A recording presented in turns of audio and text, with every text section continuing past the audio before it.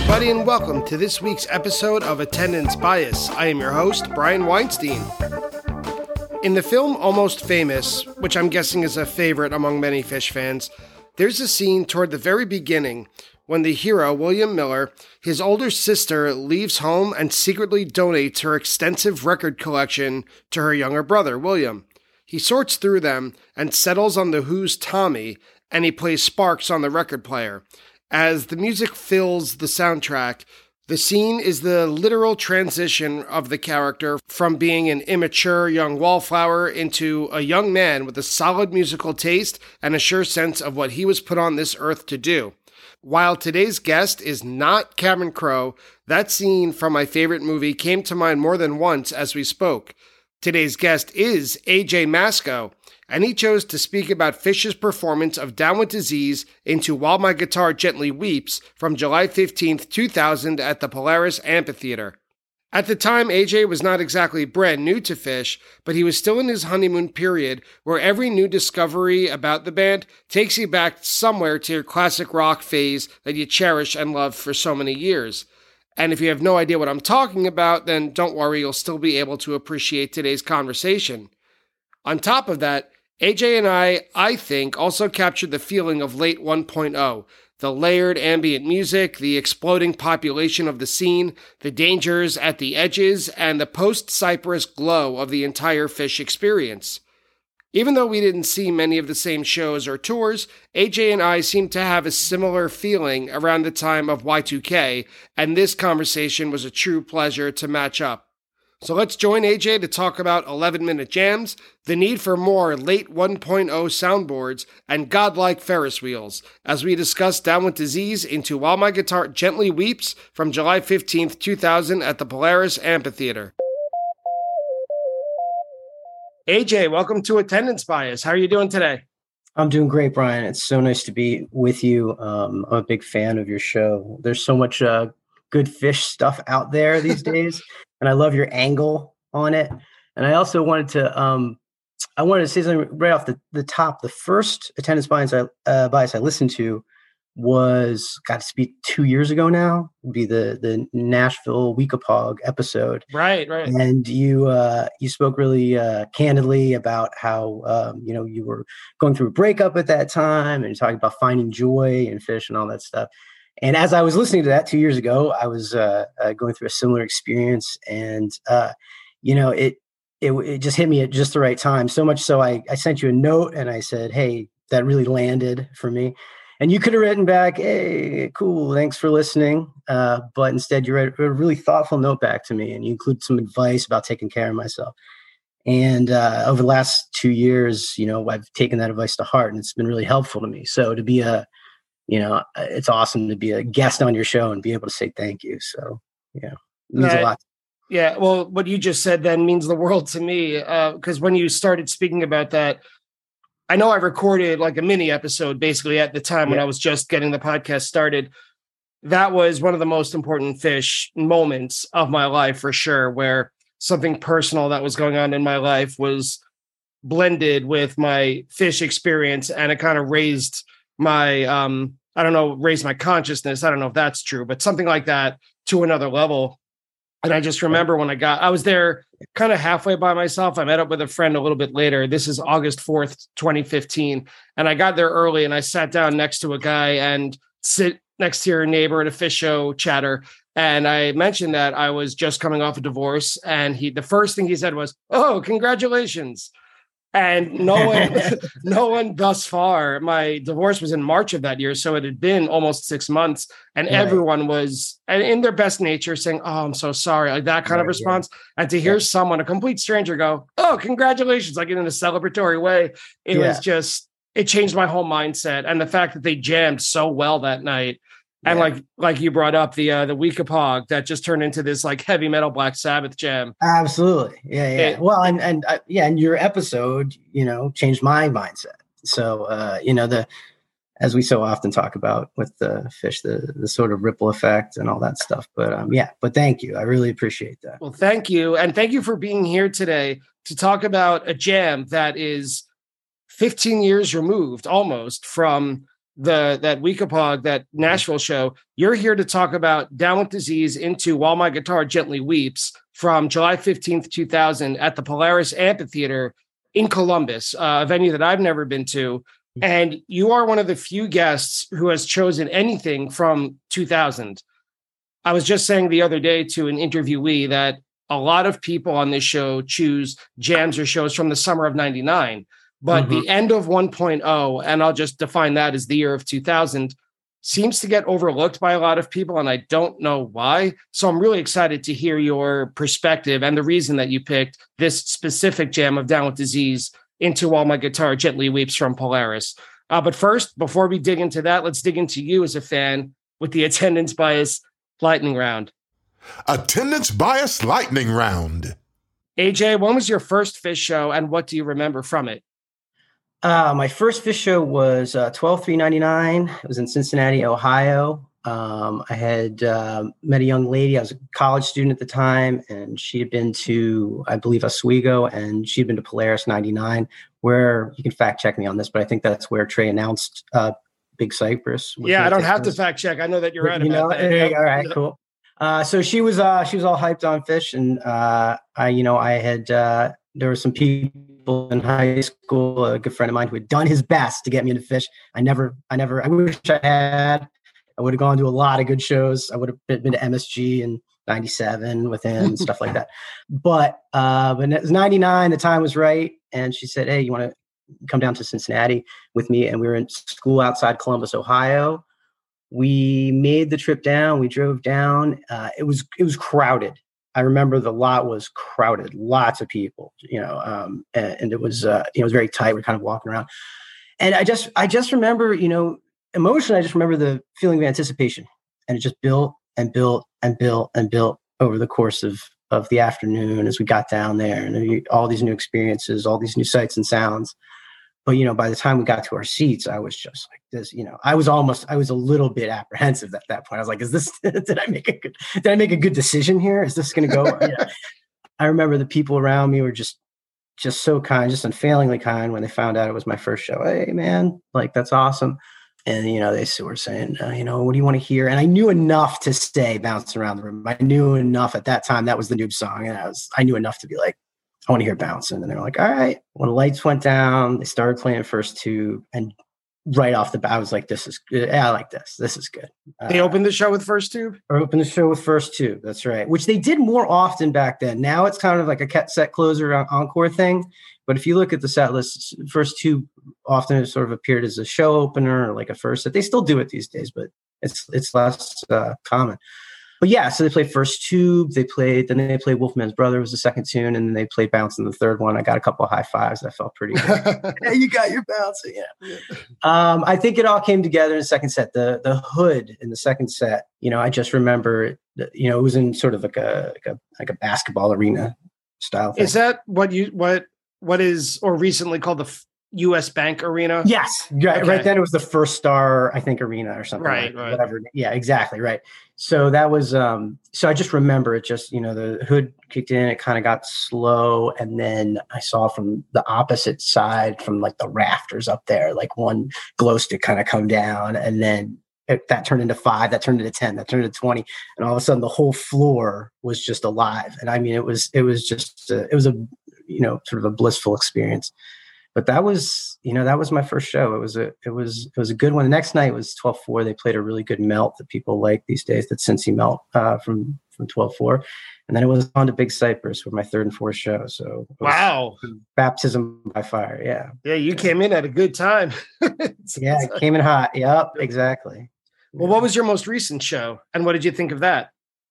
My most recent show was one that, correct me if I'm wrong, but I think you attended too. It was 8/7/22 in Atlantic City. Yes. Yeah, but I was there. Atlantic City.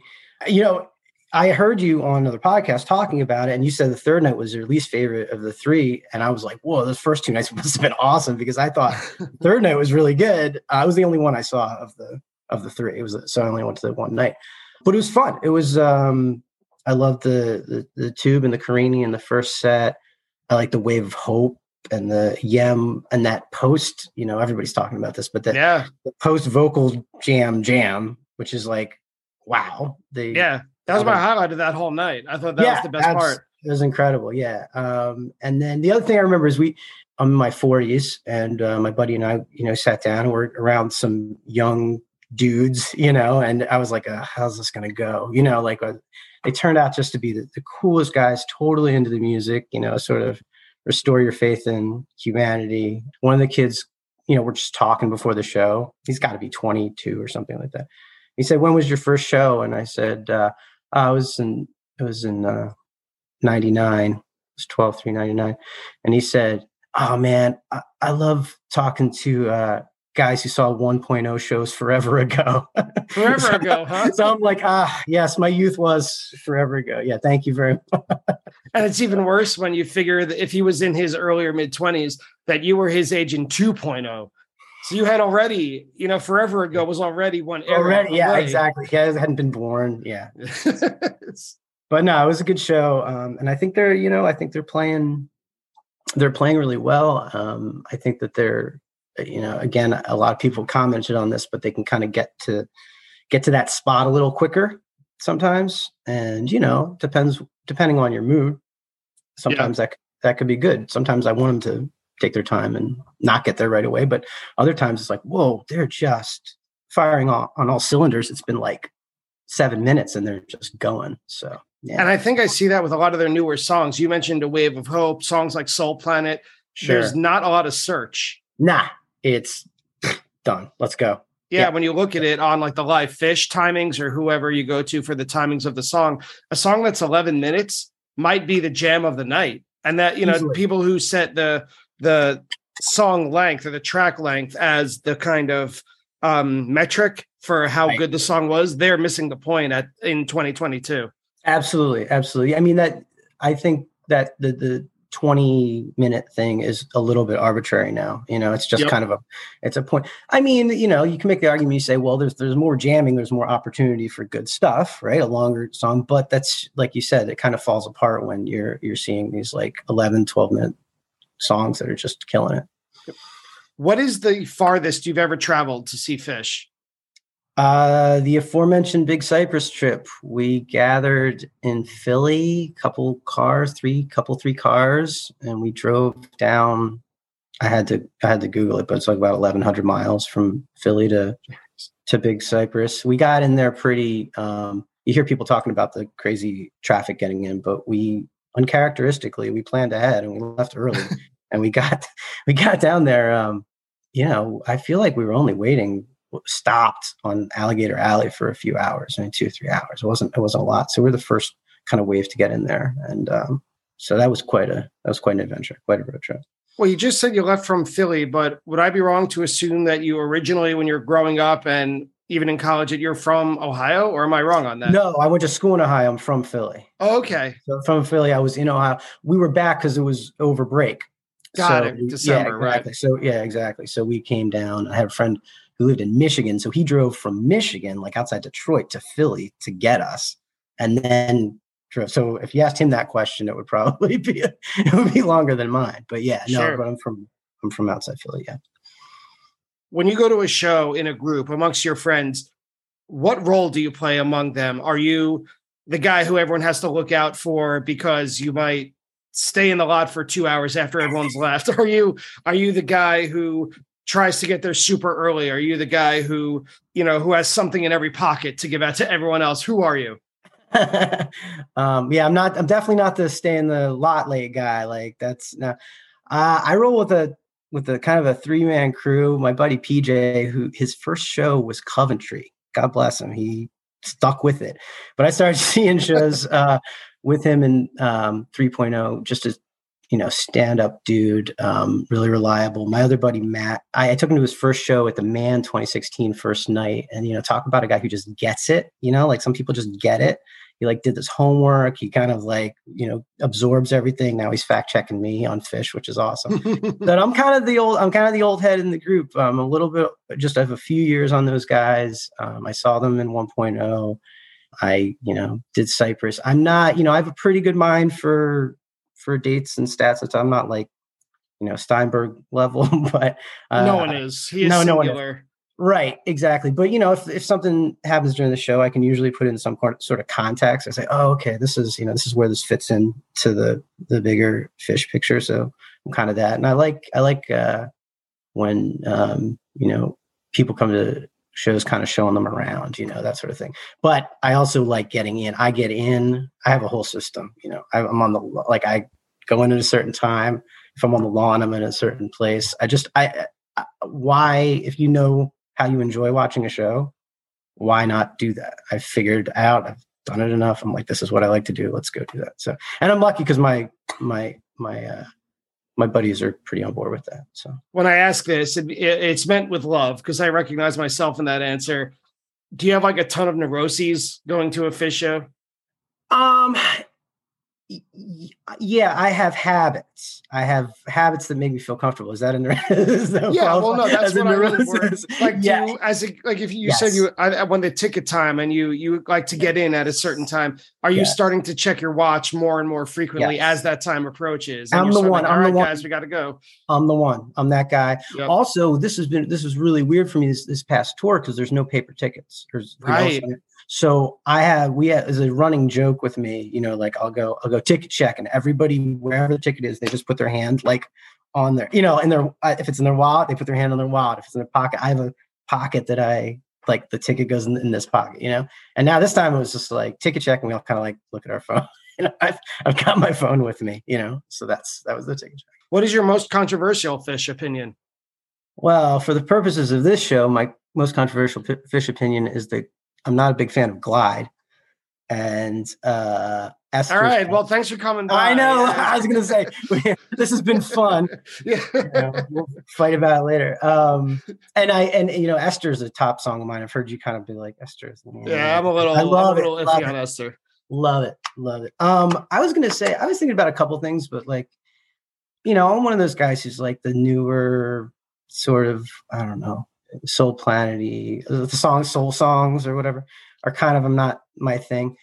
But I would say Everything's Right from Sigma Oasis might be their best studio track.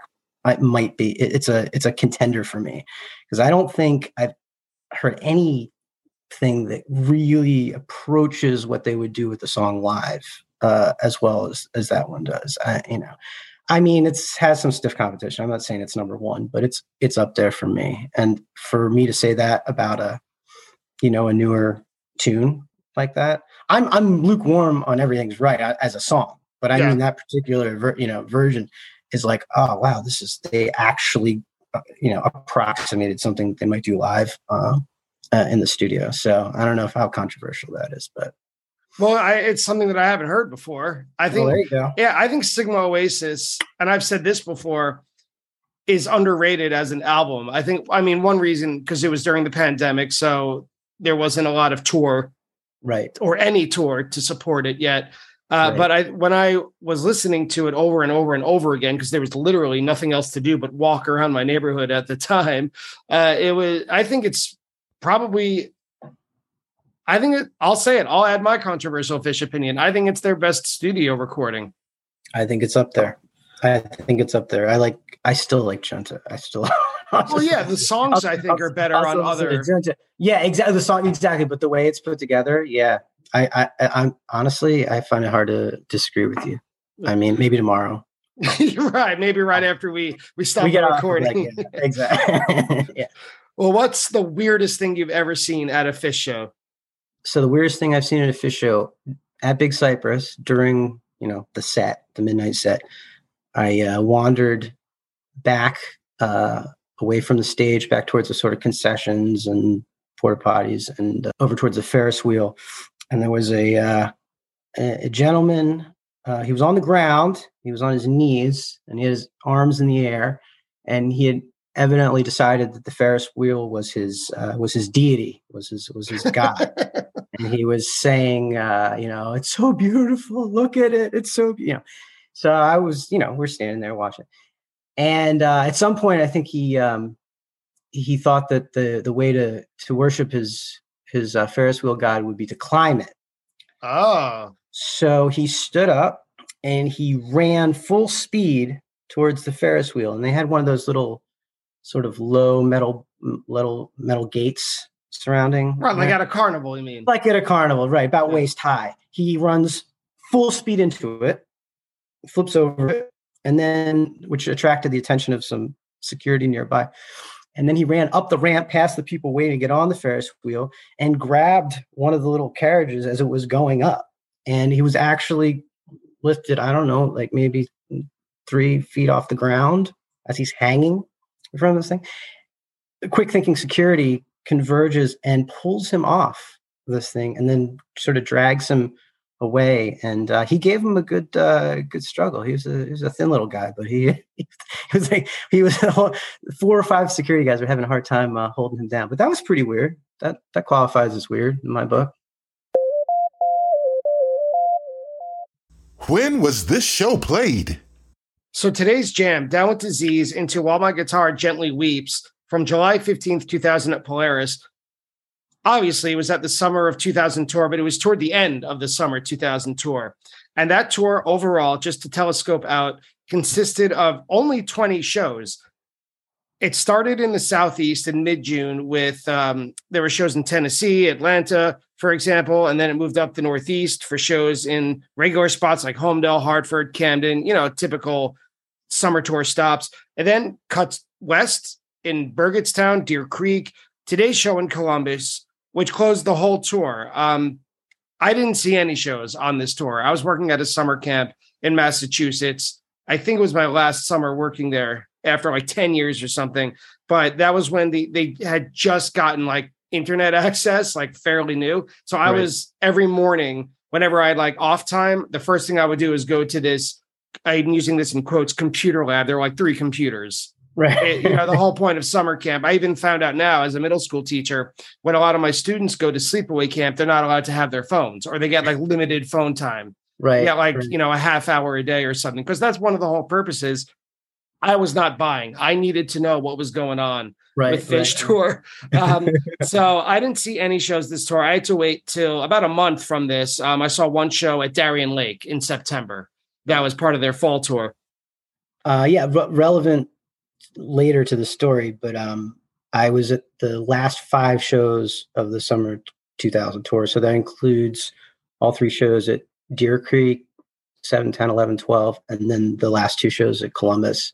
And setlist wise, this show ostensibly was to promote Farmhouse. Phish never goes on a tour where they say like the Farmhouse tour or the Sigma Oasis tour, like a lot of mainstream acts do. They don't do it that way. But if you look at the set lists, this was the Farmhouse tour, where the album itself was released on May 16th. So about a month before the tour began. But all the set lists were filled with songs like Back on the Train, Gotta Jaboo, First Tube, Heavy Things, Bug. It was all over the place. If you went to a show during this tour, almost a guarantee you would hear at least one of those songs, probably more than one at any given point. Yeah, which works out great for me because I like a lot of those songs and I enjoy hearing them live.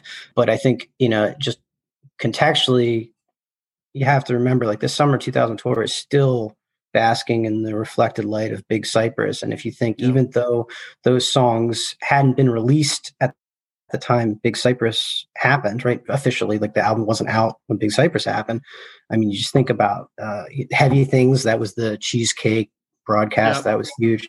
The Twist, the Sand, the Piper, all that stuff just was huge. So, when we're hearing them over summer 2000, especially those of us who were at Big Cypress, but, even people who weren't there, but had just heard, the tapes by then, they knew that there were some just huge versions of these Farmhouse tunes that were played then. And then subsequently, through the release and then throughout the rest of the summer and fall too.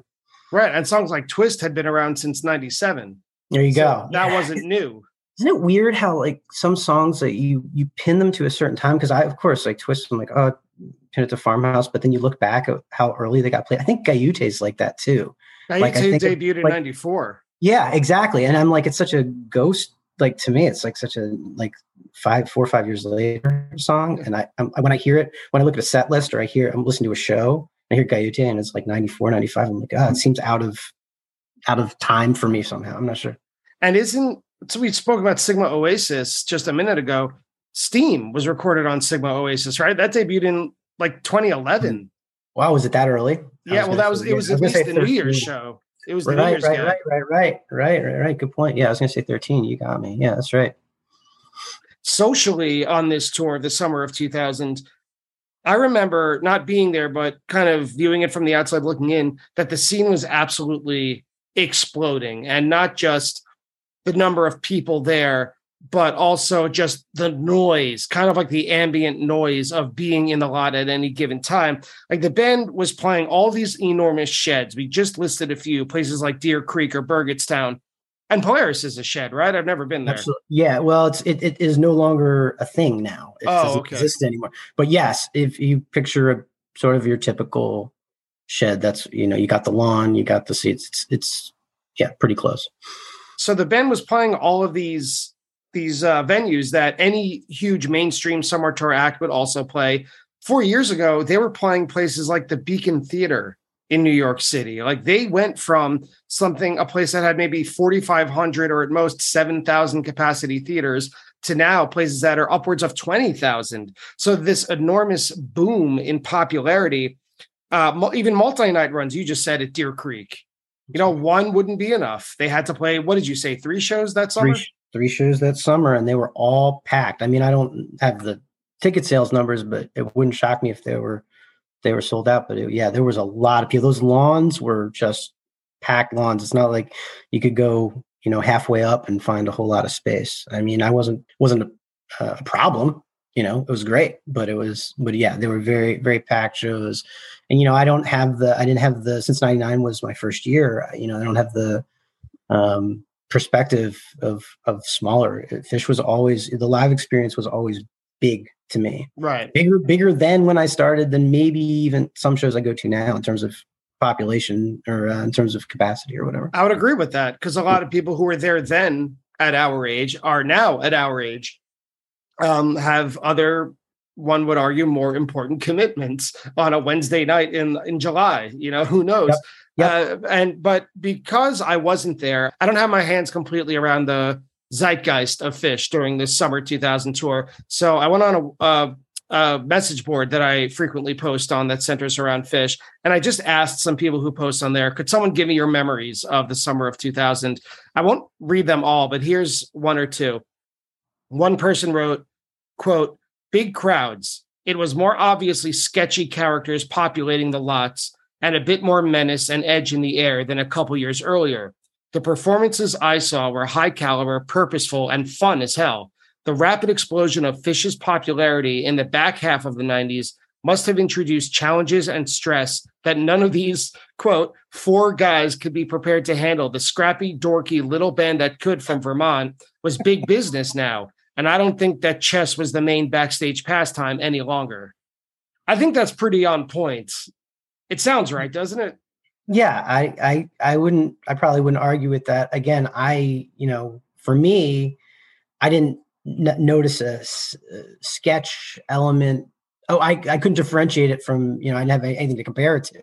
Oh, I did. I didn't go to a ton of shows. Like there's not a huge title shift from, let's say, 97 to 2000. They were already in 97 sung at Madison Square Garden, for example. But the crowd did look a little grimier, a little bit more gritty, people there for the party than the music. Yeah. I know, I probably got that vibe, but I was sort of in the bubble, in the new guy bubble at this point. The honeymoon period. I mean, I caught the very tail end of one point, right? So I saw 9 shows altogether. And so, and they were all kind of, and maybe it's a little bit of, rose-colored glasses looking back at it, but there was a lot of stuff that I so wrapped up in my own experience but yeah. I mean, I think that sounds right. Sounds accurate. And I want to get your take on one more quote. This is more about the music than the scene necessarily. This is from someone else who posted to that question on the message board. Quote, "Every show still had magic. The band had obviously worked extensively in fall and December 99 to open up everything in preparation for the set at Cypress. That carried over into 2000, but with less direction. Trey was in full Jedi mode at this point, and that kind of became grating. Just play. Giant layered soundscapes were in every show. jams like Cross-Eyed and Drowned, and even Tweezer and Down with Disease often veered off into full band exploration with Zero to Little Machine Gun. And then this person goes on to talk about the drugs that were on lot. But this person is talking about soundscapes and layers. Mm-hmm.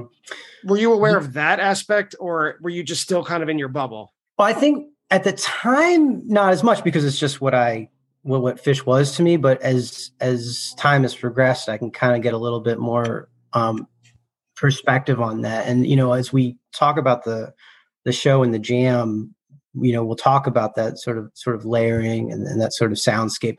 Is that sort of 99, 2000 thing, is it my absolute favorite kind of jamming? Maybe not. Am I very comfortable in that space? Yeah, because that's what they were doing when I got in. So they can get a little bit repetitive for me. They can get a little bit ambient. They can start layering those sounds. And the question for me is, how does it pay off? Does it pay off with a nice big peak? I mean, you can think of just like some of those that 99 stuff if you want to go, even something like the Cambridge Hawk Dust or something like that, where it kind of starts like that in that sort of layery way, and then gets to this like beautiful like place. Or does it end in like a killer segue, or does it just kind of peter out, which they also did in a lot of the time they did that. It happens. It just kind of like and then they play heavy things. Yeah, exactly right. And then they go right. So so I'm super okay with that. I don't have a big problem with that. My question is, what do they do with it? And right. And I could see for some people's taste, they're okay, it's a little bit boring, it's a little bit repetitive, it's kind of going on and on in one groove. But if they lock into that these days, I'm happy. Like I'm smiling. So well, let's wrap it up here. In the summer of 2000, who were you? What were you going through? And then why do you have attendance bias toward this specific jam? In the summer of 2000, I was a 20-year-old. I was in college. Life at home was great, but there wasn't a whole lot of adventure there. So going off to college is sort of an adventure in itself. I was looking for more of that. I was looking for, the freedom, and I was looking for, something that was going to surprise me, something that was going to delight me. And those are the two words that I kind of go back to with Phish. Like a good Phish show surprises me and delights me. And that's sort of what, Phish became a big part of that for me. So I was kind of a seeker. I was kind of out there. I was like looking for new things, looking to meet new people. And when you have this sort of ready-made carnival coming to town, that fit in perfectly for me. That's what I was looking for. And the music was so good at that point. I mean, so good. It was unlike anything else I'd ever heard. And so it was, you had a combination of the scene and the people and the sensory experience, but then you also had this just amazing music that, was so powerful and so surprising and all that stuff, which kind of takes me to the reason for the attendance bias in this show, which goes back a little bit towards my early years of music appreciation. Because my parents were, they had good music taste, but they never pushed anything on me. They just kind of let me find my own thing. And so when I, we're back in, the late 80s, early 90s, I'm 10, 11, 12 years old. I was listening to what was on the radio, right? So I was listening to hair metal, right? Like Bon Jovi and Motley Crue and Guns N' Roses and pop music, whatever was on the radio at the time. And, they kind of creeped in like Smashing Pumpkins, early 90s stuff. The other thing you need to know is that my family was always like 3 or 5 years behind in technology. Like we were just like late on everything. We're like the last people I know with like rotary phones. We had like a VCR forever, that sort of thing. And we had a stereo. We had played records for a really long time. And I think it was like 1990 before we got, everybody had a CD player, like 4 years before that. Finally, we packed up the stereo, we put it in the attic, and we had like a little. Can't throw it out, of course. No, it's going up in the attic. So we had a boom box with, and now we had a CD collection, and like had to be like 1990. So, what I remember is I was 13 years old in the summer, and it was just me and my dad home. My sister and my mom were like out of the house, and it was like summer. I didn't really have anything to do. So I was just kind of like walking around. I went upstairs. We had one of those attics where you can kind of pull Sure. the door down, right? I don't know what it's called either. It's I don't know. The There's a dangler name. thing. There's Yeah. the dangler thing. It opens. The ladder comes out. Steps unfold. Yeah. Right. And so I went up there and I started kind of poking around, and I saw in one corner was the stereo, and I saw all these records lined up. And I just went, I kind of like, started like looking through the records. I ended up pulling 3 records out there. I didn't recognize them. I didn't know anything about them really. And I just picked them up and I brought them downstairs. And my dad, I remember, he was in the kitchen. And he said, what are you up to? I said, I was just in the attic looking at the record collection. He said, did you find anything good? And so I said, I don't know. You tell me. And so I handed him 3 records, and there was Bob Dylan, Blood on the Tracks. There was Led Zeppelin 2. Check. Yeah, and then there was Beatles' White Album. I remember it was funny because I remember my dad, he didn't have a big like dramatic reaction, but he kind of like sighed and was just like, I guess we got to get the record player back down. So we did. We got the record player back down and set it up. And that sort of sent me off. I know you've talked a lot about that sort of like Phish classic rock, thing when they're playing classic rock. That set me off in a whole new direction, with life. And I just, I got to know those albums so well. And I just like love those albums, and I found more stuff, and, it opened up so much, a whole world. As we kind of fast forward, and I know we're going to get into the show and the music in a second, pause for 1 second, because if you remember the second night of Deer Creek 2000 was the Moby Dick show. Of course. Yeah. Off of Led Zeppelin 2. So I'm standing there. They're playing Down with Disease. This is this new band that I loved so much.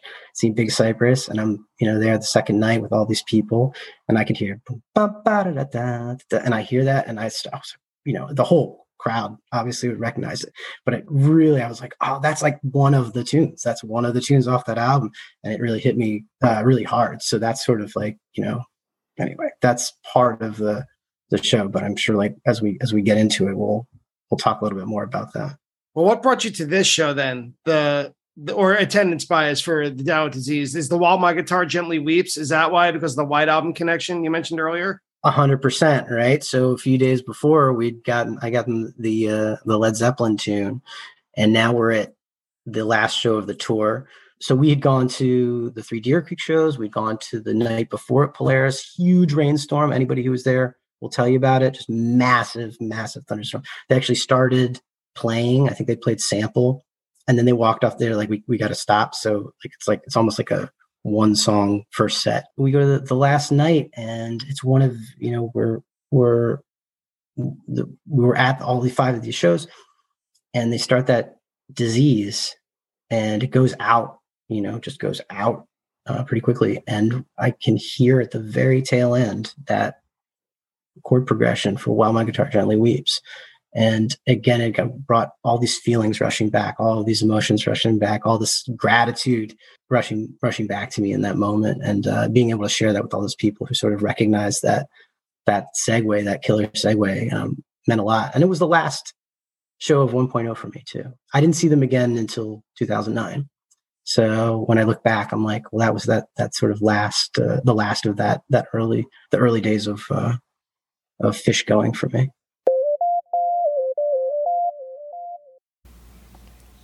Hi, everybody. Brian here to welcome you to the set break of today's episode of Attendance Bias. First, thank you for listening. And second, just a quick reminder to tell you that even though Attendance Bias comes to you for free, it does take a lot of work, and it does take quite a bit of money to keep the lights on here at production. So I just wanted to ask a small favor. If you could support the podcast in any number of the following ways. If you could leave a review or a rating of it on whichever podcast app you use. If you could spread the word, telling a friend or someone you think may be interested in it about it. Or probably the most concrete way is to go to www.buymeacoffee.com/attendancebias and donate however much you can financially to help with the continuing costs of Attendance Bias. So thank you again so much for listening, and I hope you enjoy the second half of today's episode. Well, let's break it down. Let's go back and then get there again to that transition. Okay. So Down with Disease opens set 2 of this show. In 5 sentences, can you give us just a quick wrap up of set 1? Yeah. there's a bag that goes right into first tube, which I love. Again, going back to Big Cypress, when they start playing Roses, everybody goes nuts because there was a huge Roses at Big Cypress. And, it was a competent first set. There's nothing that really jumps out at me. It's like a must listen, but I feel like everything was tight and well played. So Down with Disease, the tempo when it starts is pretty quick compared to the usual layered nature of the jams this year. To me, when they were playing in these enormous venues, in these sheds that I mentioned earlier, if you were on the lawn or at least toward the back of the shed, the reserve seats, a lot of these jams, this was my experience, got lost because of the echo and the literal nature and structure of these venues. There's not a lot of room for subtlety here. And the band's jams were all subtle, but we weren't there. They didn't just go straight into layering with this Down with Disease. It's pretty quick. Like, to me, it reminds me the first part of Down with Disease, pretty dancey, and mid-90s Down with Disease jams. There's a lot of jam rock noodling by Trey, and the rest of the band kind of holds down, like they're playing Down with Disease and he's kind of searching.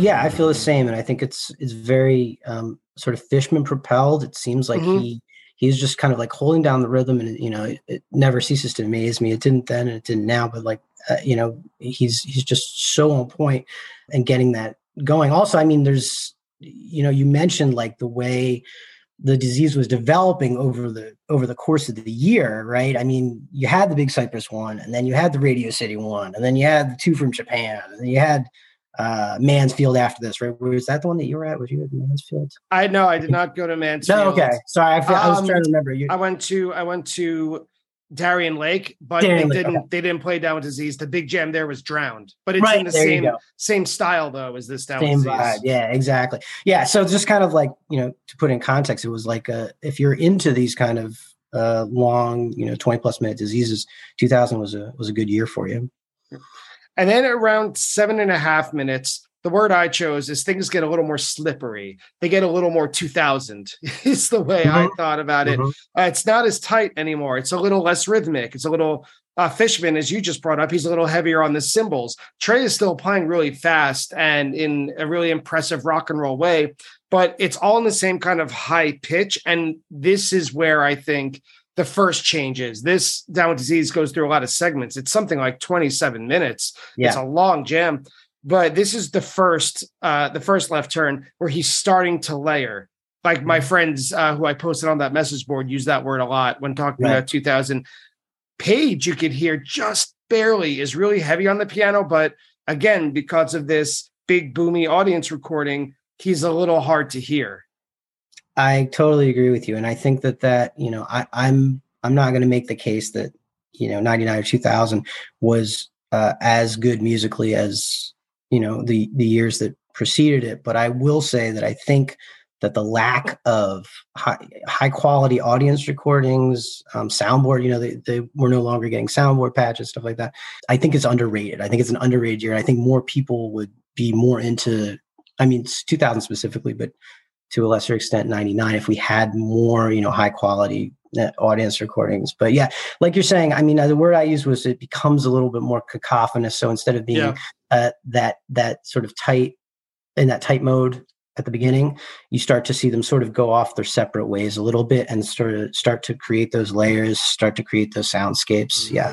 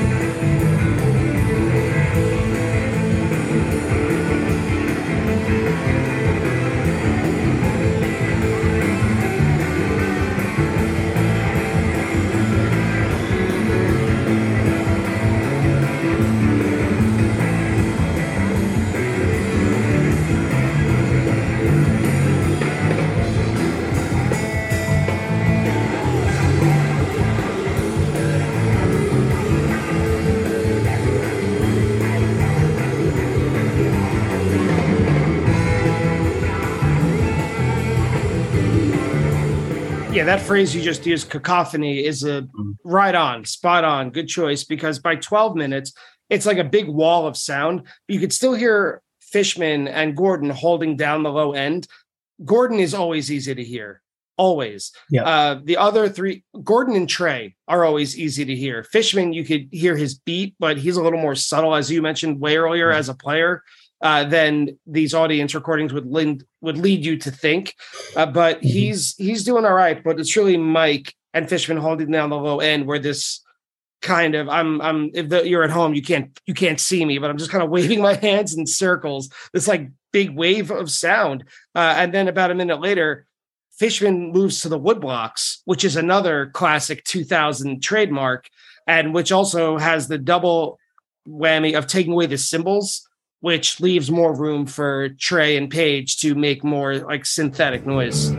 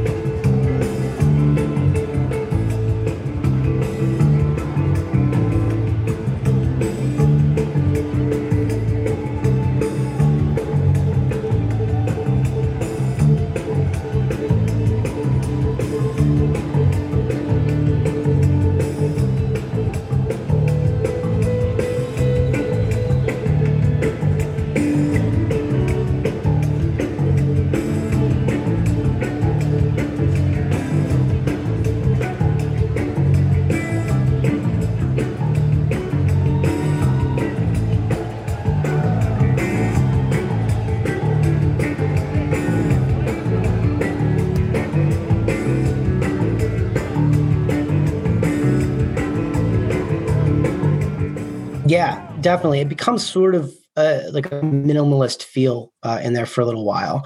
I think I heard around like 14 minutes. And then, but not too long after that, you hear Trey coming in with these chords. He's sort of like almost like sort of upbeaty chords, upstroke chords. But yeah, you know, Mike is really present, and again, probably owing more to the recording than to the actual playing. Paige is like, where's Paige? Did they? Paige is not there. So yeah. So I mean, I kind of would love to hear this jam, you know, with the restored sound, like where I can hear everything that's going around, and kind of like, what is he doing? What's going on here? He's obviously doing something, not just sitting there. Right. Because that's what happened at that Darien Lake show. I went with my brother and a couple of his friends. None of them had been to a Phish show before. They didn't really know anything about the band at all. I just pretty much needed a ride. Yeah. And my brother had a car, so he was down. And they played that 30-minute Drown to open the second set. We were all the way at the back of the shed, and it got really boring. I don't feel bad saying it. It got really boring. You couldn't hear much of what was going on. But then soon after they started the hiatus in 2000, that's when Live Phish got started, the releases. And we got a soundboard recording of that Drowned. And then it became like graduate level Phish. Absolutely. And I think that's exactly my point. A lot of those first Live Phish releases, right, where I think there were like 3 of the first 10 were from 2000, you know, which might have been like sort of recency bias on their part, where they're like, yeah, let's put out some of the recent stuff. But I think you'd find a sort of a reappraisal of maybe not of shows or overall quality, but of specific jams. You'd be like, wow, listen to what's going on in that jam now that I can hear it. You know? Yeah. Yep. Yeah. And then when we get to about 2/3 of the way through, a little bit past 18 minutes, the whole band kind of fades pretty low. And it was at this time, I don't want to keep bringing it up, but like how I wondered how the people who were kind of farther away from the speakers were feeling. And that's what I hear, or that's what I hear in my head, at least, when I think Phish in 2000, like this kind of, I don't know, this just big conglomerate of sound that doesn't really travel well. Yeah. I see what they're doing there. How are they going to pay this off? What's going to be the payoff here? I'm cozy. Like I said, I'm comfortable in it. I like it. I enjoy it. But I also I'm a little bit like, is it just going to go up, up, up, up, and then song over? Or they're going to, you know, find a new space? Are they going to break some new ground with it? So that's what I'm always waiting for. Yeah. Right. They started to at around 23 minutes. It sounds like it could go on forever, but then it starts to fade out and change time signatures. To me, having not heard this before, I thought, all right, I guess we're getting ready to wind down for good. I mean, I have the 2020 hindsight, the benefit of having a track listing like the time. I know that it was going to end soon, but I think that's kind of the musical signal amongst the four of them. All right, let's find somewhere completely different now.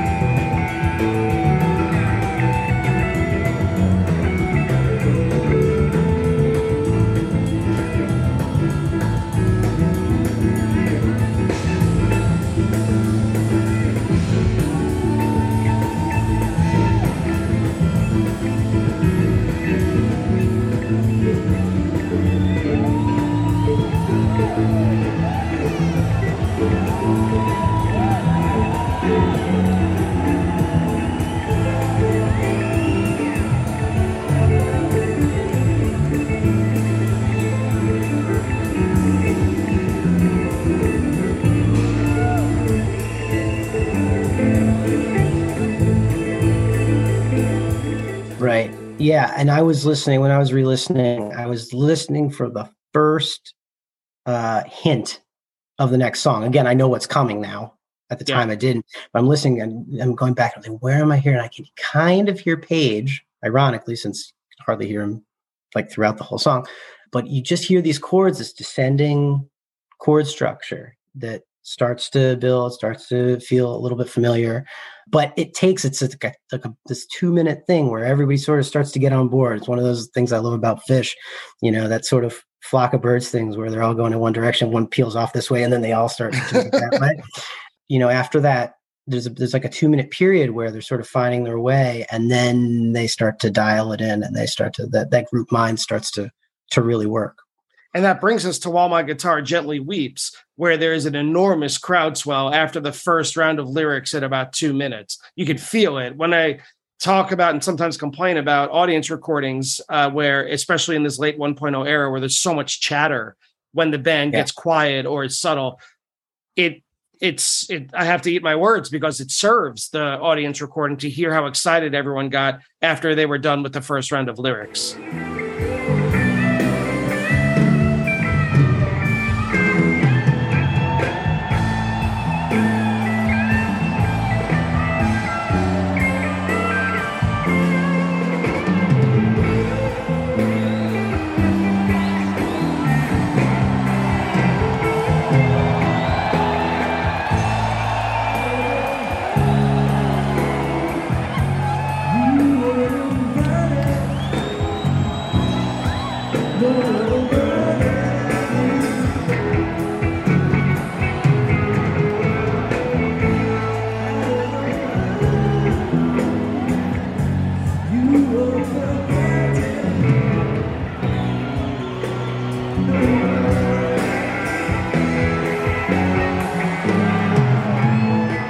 Yeah, that's something I remember very, very well. I don't know if it triggered a glow stick or something, the response from the audience, just like, we came through this massive disease and all these sections, and there were parts that were more exciting, less exciting, but the payoff, the gold at the end of that was just so cathartic.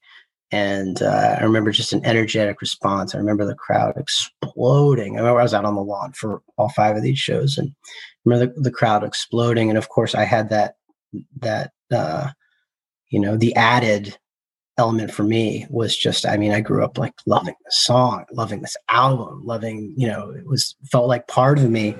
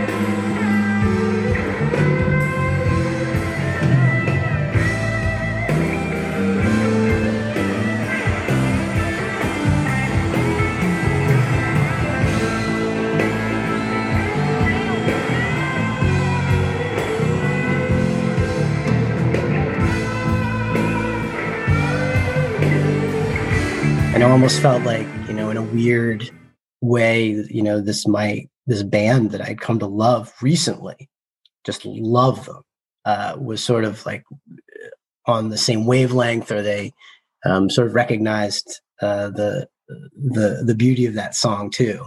And so I was elated. It was great.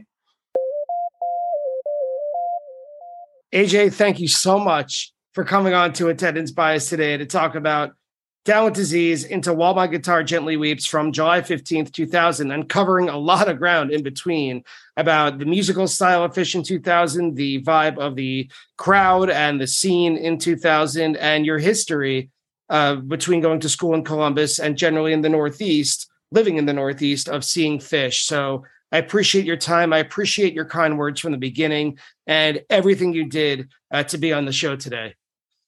Brian, it was an absolute pleasure, and keep up the good work. It's awesome, and I'll keep listening. And that's it for today's discussion with AJ Masko. Even though we're just over 22 years from today's show, AJ and I didn't have a lot of wrong facts or a lot of wrong figures. We were pretty on point, but still, we got to make sure everything is right with today's Attendance Bias Fact Check. Attendance Bias Fact Check. At the beginning of the episode, AJ threw a lot of glowing compliments at me about this podcast. He said that the first episode of Attendance Bias that he heard was a mini episode about Weekapaug Groove. That was literally the second episode of this podcast.